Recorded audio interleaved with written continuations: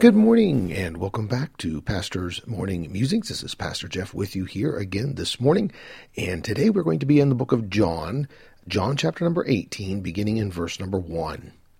When Jesus had spoken these words, he went forth with his disciples over the brook Kedron, where was a garden, in the which he entered and his disciples.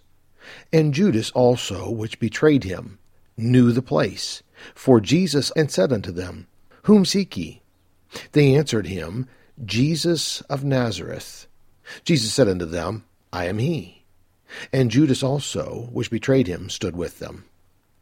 We are coming now to the final 24 hours leading up to the crucifixion of Jesus Christ.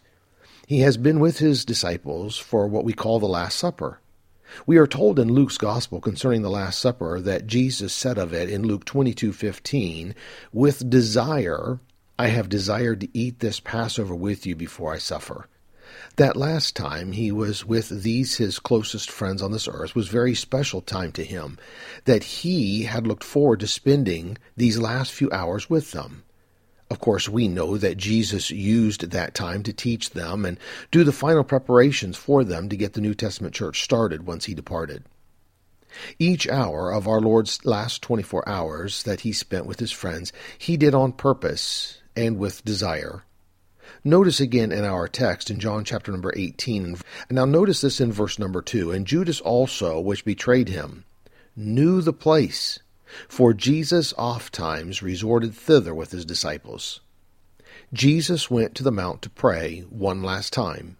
This was a special place for him, one that he went often. It was a place where he had come to relax, to unwind, to fellowship and commune with the Father. Jesus came to this place so often that Judas knew he would be. Jesus never told him where he was going after supper or when.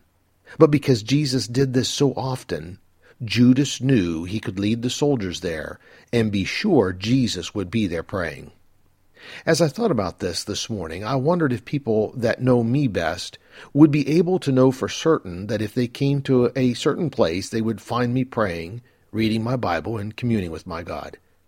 I believe that as Jesus went out often into the evening to the mount, we should have a time and a place that we come away from the cares of this world and fellowship one-on-one with our God. It should be a place that we go so faithfully that those who know us best would know where to find us and not doubt that we would be there. Where is your special place? Do you have a special time each day that you come apart and spend time with God in quiet and peace?